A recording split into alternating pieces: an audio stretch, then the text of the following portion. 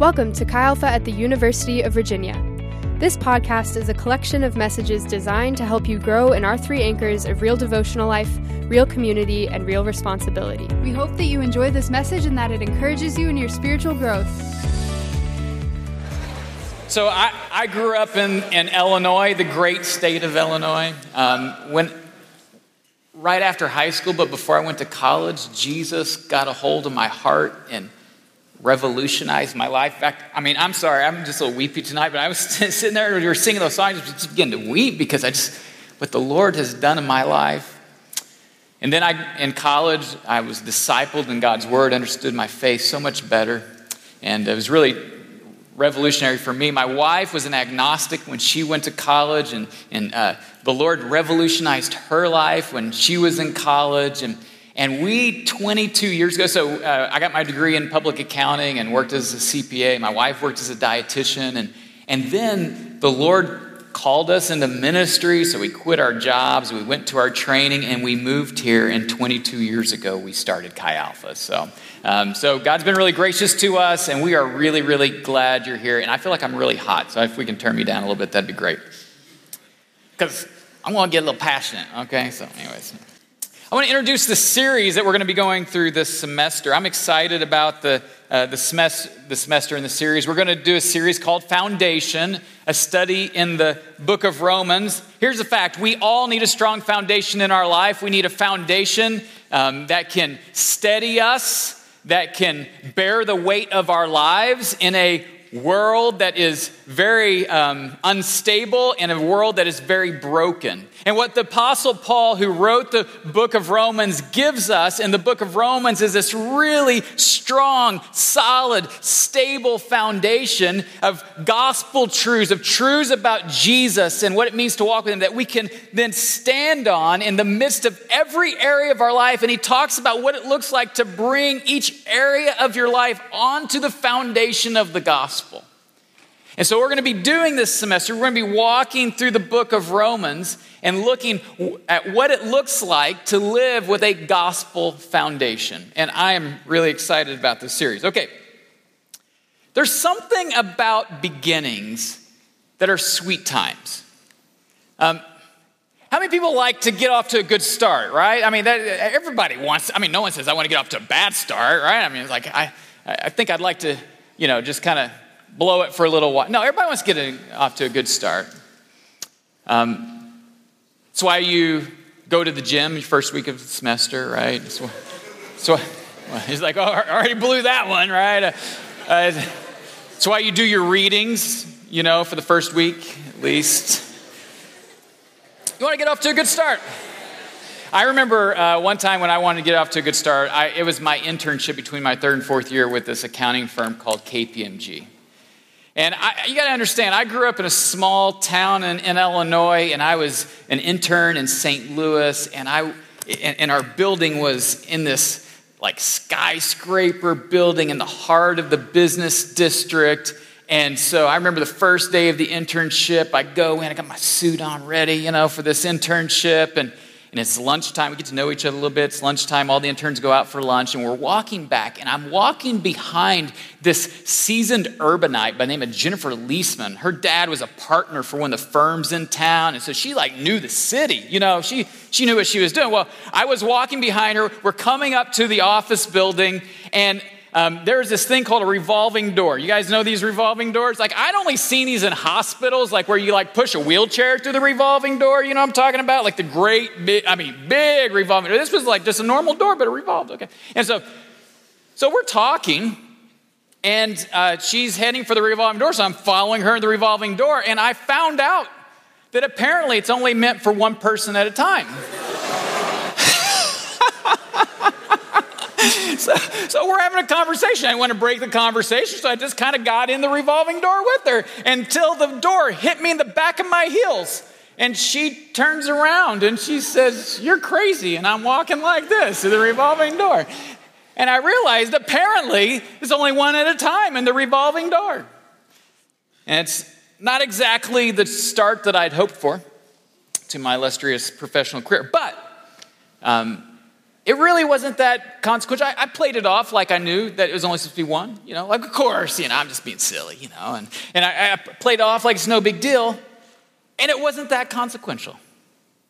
But there are other decisions that you make at the beginning of new seasons, that the choices that you make will determine the trajectory of your life. In fact, here's a little axiom for tonight. Your trajectory is determined by your decisions, not your intentions. No matter how well-meaning your intentions may be, your trajectory is established by your decisions, not your intentions. In fact, there are probably a handful of decisions you're going to make this semester that will set the trajectory of your life in college, and likely for the rest of your life. And 3 of those decisions, and 3 of maybe some of the 3 most important questions you will answer while you're here at UVA, are actually derived, that we're going to come to as we look at the first chapter of the book of Romans. And so this passage that we're going to look at tonight could not be more consequential for you. So if you have a Bible, open up to Romans. It's right after the Gospels: Matthew, Mark, Luke, John, Acts, and then Romans. And if you don't, then look off somebody next to you or get one of those free Bibles. We would love to give you a copy for yourself. Okay, so we are going to look at Romans chapter 1. Romans number 1. There's only one Romans. Okay, all right. Romans chapter 1, verse 1. And really quickly, we're going to come to the very first question you need to answer, and here it is. Paul, introducing himself, says, Paul, a servant of Christ Jesus, called to be an apostle and set apart for the gospel of God. Okay, stop there for just a moment. Paul is introducing himself, and he does something very, very important. He answers a very fundamental question. This is one of the 3 questions that you're going to have to answer when you're here at UVA. And here's the question: who am I? Who am I? See, here's what you need to know. That, in this one verse, Paul gives us his own self-perception of himself, right? He tells us who he is to his Roman audience and to us. But here's what you need to know. In the Roman world, it was a highly stratified culture. It was a place where your social class meant everything. And actually, your social class determined what you wore. Your social class, so that way when you went around town, everybody could know what your social class was. When they see you immediately, oh, he or she is in this social class. So it determined what you wore. It determined what job you could get. It determined who you married. It determined your future. Everything depended on your social class. And how does Paul introduce himself? He says, the very first thing he says, a servant of Christ Jesus. In the Roman world, one of the most lowly, one of the most humble positions you could ever be in is a servant. What is Paul saying? Paul's saying this: I'm not going to play the Roman game. I'm not going to try to compete. I'm not going to try to outdo the next person and try to curate some identity that makes me legitimate in other people's eyes. He says, I am simply a servant of Christ Jesus. I'm not going to try to impress people. And you see, everything that he tells about himself is connected to his relationship with Jesus. Because when you have a gospel foundation, your identity is built on the fact that you are in relationship with Christ. It flows from Christ.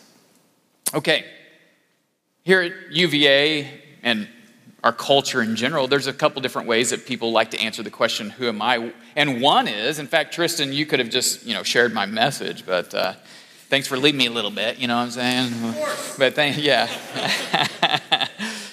but the first way is this: having your identity, answering the question, who am I, based on what I do and how well I do it.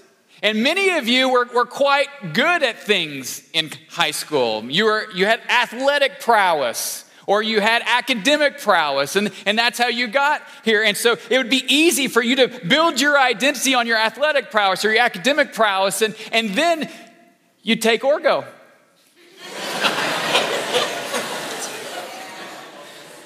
And Calc 2.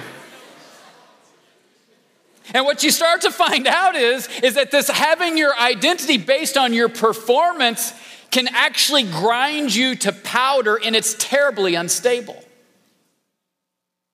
Or another way that we in our culture try to curate our identity is by what I would say what the perception of others is of us, or put it this way, what others think of me. And so we want to get into clubs, and we want to get into majors that will be esteemed, that will have prestige. We want to get into the a cappella group that will be prestige, or the fraternity or sorority. And so that way people will perceive us in a certain way. Or we curate these posts. We take like 8 pictures and we find the best one, and then we put it like that was the first one, right? Like, oh, I just got out of bed, and because you want people to perceive you in a certain way, and then you actually go back to your phone in about 10 minutes to start to see, is it catching on? Are people making comments and giving likes? Because you're trying to curate your identity on what other people think. Or maybe it's your relational status, or maybe how beautiful people find you to be. And you're trying to create an identity based on what other people think of you. Now here's the problem. There's nothing more fickle than a crowd. And what Jesus offers us is an identity that is built on his grace, not built on your performance or not built on people's opinion of you, but built on the fact that you're in a relationship with the living God based on the grace of God.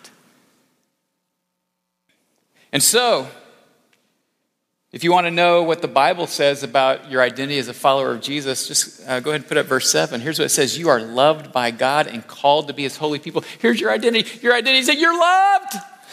You don't have to. You're loved and you are his. And here's the fact. People will walk around these grounds trying to build an identity in one of these ways of maybe their performance or their popularity, and it will never compare to the fact that in Christ you're loved by God and you are his. And sadly, even many Christians answer that question in ways that are outside of a gospel foundation. Let me give you a pro tip. If you want to build your identity on the gospel, that you're loved and that you're his, one of the best ways that I can encourage you to do that while you're here at UVA is to engage in one of our, what we call anchors, a real devotional life of spending time with God in his word, and spending time with him in prayer and being reminded of how much you're loved, of the depth of his grace, and that you are his. And it will set you free from trying to go out and earn an identity that will be terribly unstable and that will grind you to powder at UVA. So how will you answer the first question, who am I? Let me ask you that question. How will you answer that? Will you answer it like Paul? Will you answer it like hundreds of other followers of Jesus at UVA? Or will you answer it like the rest of UVA? So that's the first question. And how you answer that question, the decision you make there will set a trajectory for your time at UVA and beyond. In the next few verses, Paul introduces himself to the church, and then he talks about how he's heard about this church and how much he prays for the church. And then these 2 verses that just blow my mind. Verse 11 and 12, he says this. He says, I long to see you. This is to the church room. I long to see you so that I may impart some spiritual gifts to you to make you strong. That is, that you and I may be mutually encouraged by each other's faith. Okay, listen to this. The Apostle Paul is writing this young church in Rome, and he's saying, I long to see you because I want to encourage you. And here's what I know. If you lived in Rome in that day and you're a follower of Jesus, you probably needed encouraged. I mean, think what it was like to walk through Rome in that day.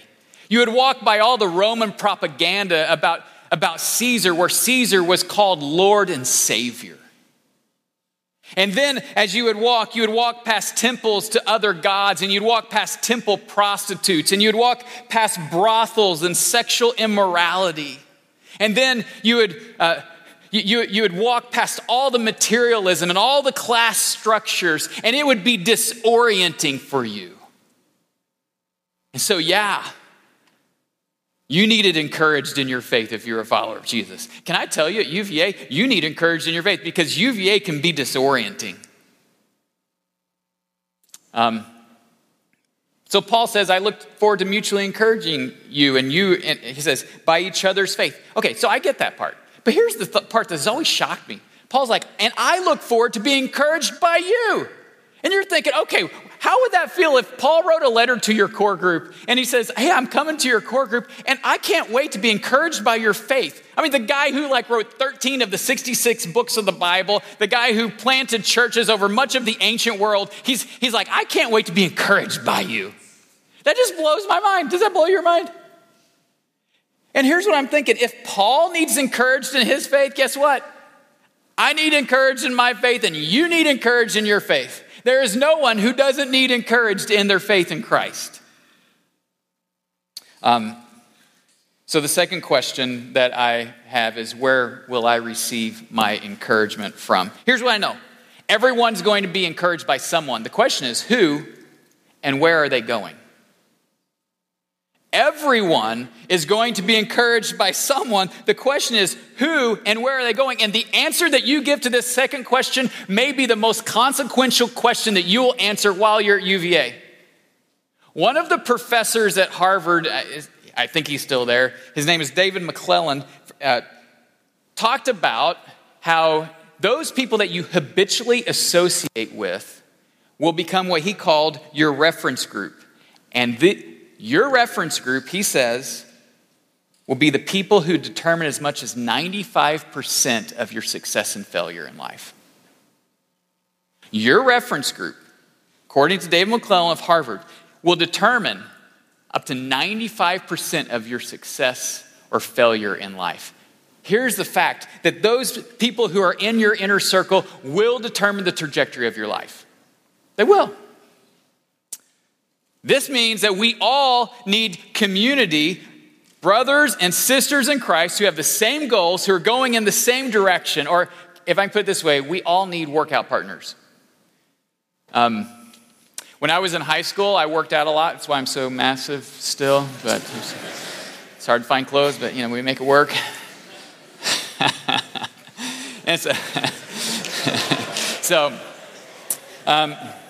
But my workout partner was my cousin Adam. And here's what I know, that I worked out more because I had a workout partner. I was more faithful. Here's what I also know. I was stronger because of Adam being my workout partner. How many people know this, that sometimes you'd rather go take a nap than go to the gym? Anybody with me on this? Yeah, you guys know what I'm talking about. But you're like, no, Adam's going to be there. I got to go. So you go because you're like, you don't want to leave him hanging. So anyways, and then I was stronger because of my workout partner, because of the 2-finger spot. You know what I'm talking about, the 2-finger spot? Like you feel like, you're about ready to die. Big bar, a couple 100 pounds on the bar, You know how it goes, as one does, Anyways, got the bar, and you're like, oh, please grab it. And they do. You got this. You're like, no, grab the bar. No, you got this. There, I told you. You know what I'm talking about? Where they push you to get to where you wouldn't go by yourself. And all of us in our walk with Jesus will be more steady and more stable, will be more faithful and more fruitful when we walk with a workout buddy, when we walk with people who are going in the same direction and have the same goals. We all are going to be encouraged by someone. The question is, who will it be? This is why the second anchor is real community in our fellowship. And I want to encourage you to join a core group. I don't think there's anybody in here that doesn't need something like core group. Last night, I went to my core group and it encouraged me. I left encouraged because we all need it. If Paul needed it, I need it, you need it. The place that it is best found is in a vital core group that will keep you vital in your life with Jesus, right? That will encourage you and build you up as you follow him. Okay, and then finally, the last question that we're going to look at tonight. In verse 16, Paul is so excited about coming to Rome. He's like, I'm going to come to Rome, and I am so excited to share the gospel with you. And then he says this, for I'm not ashamed of the gospel, verse 16. Go to verse 16. I'm not ashamed of the gospel because it is the power of God that brings salvation to everyone who believes, first for the Jew and then for the Gentile. And so Paul, he's like, I'm coming to Rome, and I know being a follower of Jesus is not popular in Rome. In the heart of the Roman Empire, it's not a popular thing. Let me say this. It was less popular then than it is now. And Paul says, but I'm coming, and I'm not going to be ashamed of the gospel. What does it look like to be ashamed? I'm so glad you asked. I was thinking about this. Statistically speaking, at UVA, in a room this size with this many people, somebody grew up here in a home that was a Hokie fan. And you wore Hokie gear growing up. You wore a Hokie t-shirt. You probably have a Hokie hat. And yet, I don't see any tonight. Because you would have thought better of wearing your Hokie gear when you're at UVA, right? That's shame. Right? No. Follow me. Some people call that wisdom. But I bet on Saturday when you go to the game, you're not going to be donning your Hokie attire running to the student section. You're not going to do that. Because here's the thing, you don't want to be known as a Hokie fan at UVA, right? And it's the same thing if you grew up in Charlottesville and you go to Virginia Tech, you probably aren't going to pack your UVA gear, V-Sabres. You're probably going to leave that at home. Now at the game, some of you are going to be checking the Hokie score. I know it. Here's the point. Paul says, I'm coming and I'm going to wear Christ boldly. And I know it may not be popular, but I am not ashamed of the gospel because it's the power of God to change lives. It can change lives. Okay, here's what you need to know. The word gospel was not a word that was thrown around lightly in that day. It was about life-changing, history-making news. Okay? And Paul says, this is life-changing, history-making news. This is the news about what God has done for you in Christ Jesus, and it changes everything. He said, why would I be ashamed of life-changing, history-making news? In fact, one theologian put it this way. He says, the gospel contains God's grace-filled, death-defeating, curse-reversing, evil-vanquishing, sin-cleansing, life-giving, love-forming, people-uniting power that results in salvation. Why would we ever be ashamed of that? But before Paul met Jesus, Paul was messed up. He was messed up. He was out persecuting Christians. And then he met Jesus. And he met the grace of God that transformed him, that cleansed his sin, that declared him righteous. And that transformed him by the Spirit's power. He said, why would I ever be ashamed of that? And so the same gospel that changed Paul's life, that changed my life, that changed my wife's life, that changed Tristan's life is the same gospel that it says for everyone who believes. So it means anyone in here, your life can be changed by this good news. It means there's grace for you. Perhaps you're here tonight and you're someone who you're under a constant sense of unworthiness. There's grace for you. No matter who you are or where you've been or what you've done or how many times you've done, I've got good news. There's grace for you. Or maybe you're one of the people who's always trying to earn God's approval and somehow that you can climb the ranks, so to speak. I got good news for you. There's grace for you. This grace is more life-changing and more radical and more powerful and more wild than you ever dared to imagine. The grace that is found in the gospel that has the power to change everyone's life. Isn't that good news? So I want to encourage you to not be ashamed of the gospel as you walk these grounds. Why? Because it has the power to change your life. Why? Because it has the power to change your friend's life. Why? Because it has power to change your teammate's life and your classmate's life and your roommate's life. Why would you be ashamed of something that has the power of God unto salvation to rescue people? We call it in Chi Alpha, we just call it real responsibility, that Chi Alpha literally means Christ's ambassador. He wants you to be his ambassador. Why? Because you carry this message that has the power to change everyone's life that you see. But the question is this: will you be ashamed? And you can easily start acting like the Hokie fan at UVA and not wanting to be known as that, when it has the power to change lives. I want to close with a story, and I'll go ahead and ask the worship team to quietly come up. But please hone in with me here. I want to share a story that's 1,600 years old. It's a story of a college student whose name was Augustine. He was a young man who grew up in Algeria with a Christian mom who prayed. But he so looked forward to the day that he could go off to college.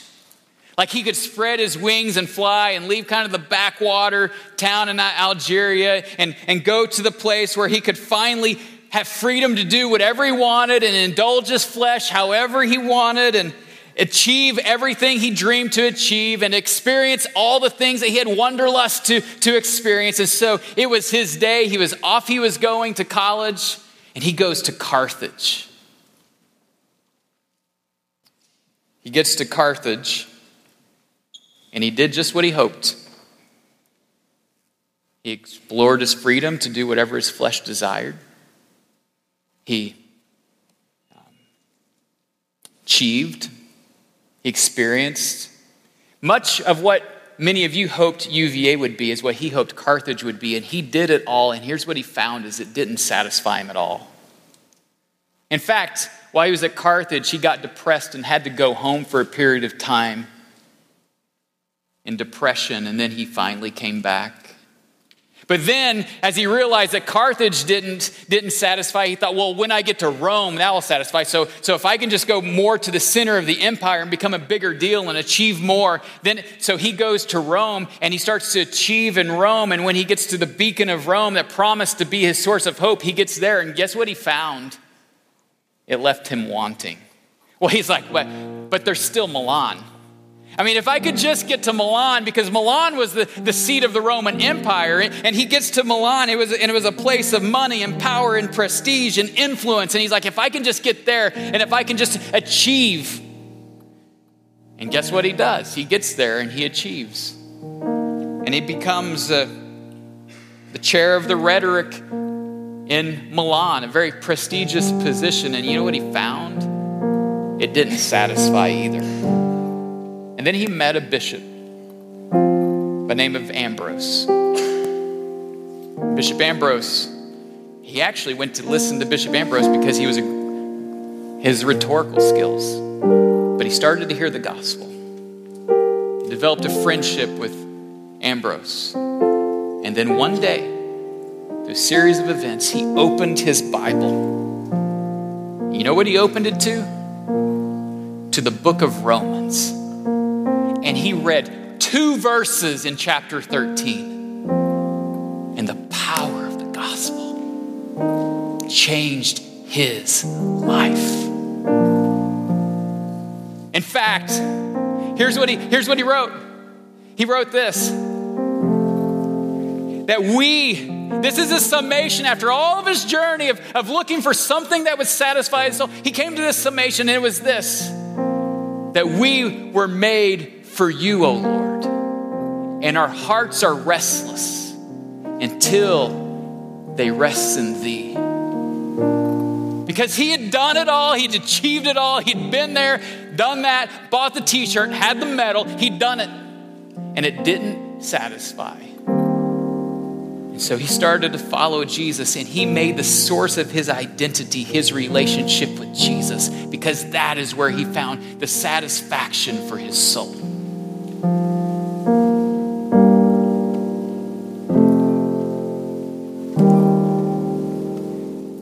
He followed the Apostle Paul and made Jesus the center of his identity. What will you do?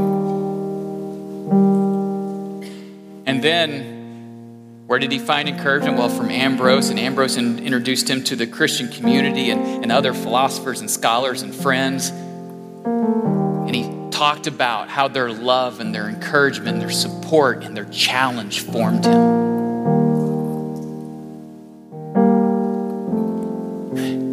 If Paul needed encouragement, and Augustine needed encouragement, and I need encouragement, we all need encouragement. Where will you make your core group a priority this semester, your Christian community a priority this semester? Not just like an appointment, but more of a way of life, of people you're doing life with. And then finally, will you be ashamed? Well, Augustine eventually became a bishop, wrote and shared the good news of what he had found. He chose not to be ashamed. Go ahead and put up the 3 questions one more time. Let's have a question for you. Which of those 3 tonight do you need to answer?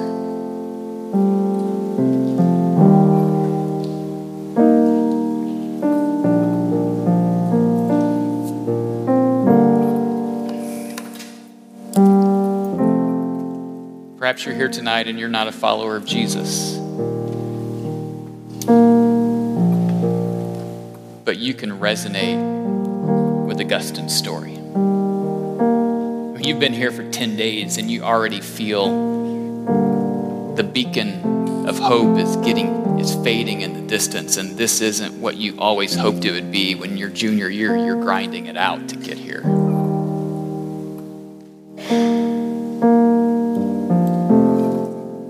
I want to encourage you, there's grace for you, because the gospel has the power of God unto salvation for everyone who believes, who trusts Jesus, who gives their allegiance to Jesus. And that can be you tonight.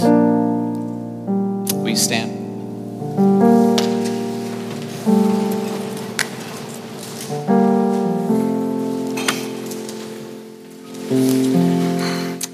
Heavenly Father, as we close tonight, I pray that you would solidify things in our hearts. I pray you would free people from the tyranny of trying to go out and curate their own identity, and set them free with an identity in Christ as loved and knowing that they're yours. Lord, I pray that they would make the choice to be surrounded by your people and not to be ashamed of the good news of Jesus. And Lord, for those who are just seeking tonight, I pray that you would give them the grace to step forward and place their faith into Jesus. They would know what it looks like to trust Jesus and have him be their allegiance in the center of their lives. So Lord, we pray for each person here. Do your work by your Spirit. In Jesus' name. We end each week with a benediction. For the benediction, may God bless you and keep you. May he make his face shine upon you. May he be gracious to you and turn his countenance towards you. And may he give you peace. In the name of the Father, and of the Son, and of the Holy Spirit. Amen. Let's have a great week following Jesus. Thank you for listening to the Chi Alpha at the University of Virginia podcast. For more information, you can visit our website, xaatuva.com.